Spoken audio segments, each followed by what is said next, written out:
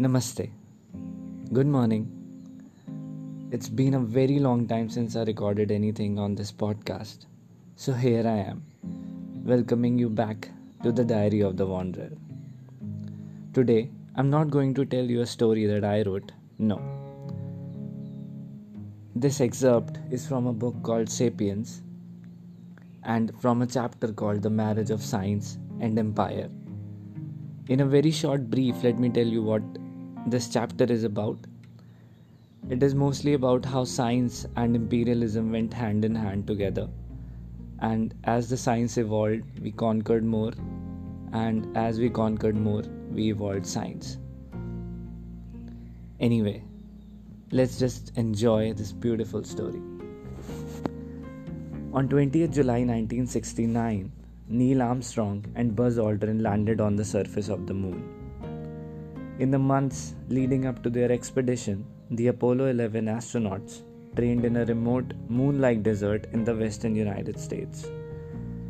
The area is home to several Native American communities, and there is a story, or a legend, describing an encounter between the astronauts and one of the locals.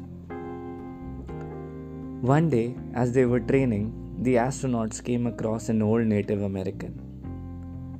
The man asked them what they were doing there. They replied that they were part of a research expedition that would shortly travel to explore the moon.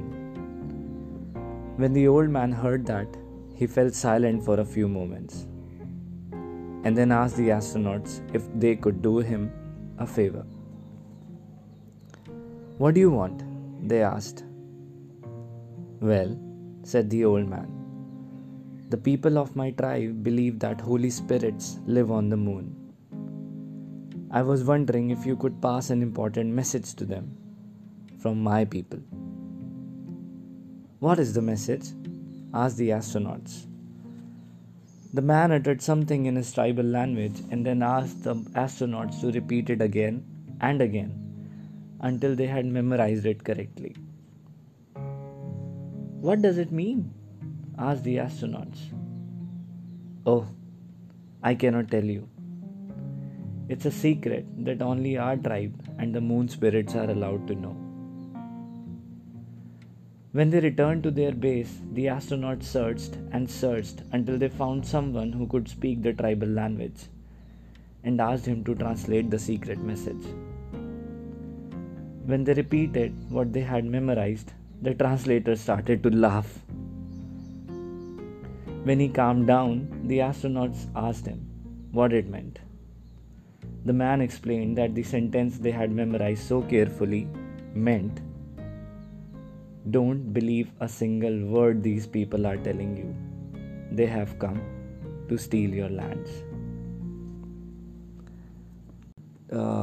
I'll not give you more information on this, but yes, this particular part is what I really loved. It sums up so much of how Homo sapiens have ended up conquering, just grabbing all the land that we could for our own purposes. But anyway, just enjoy a very short story.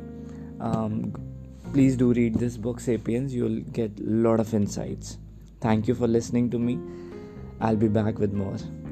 Bye. Thank you.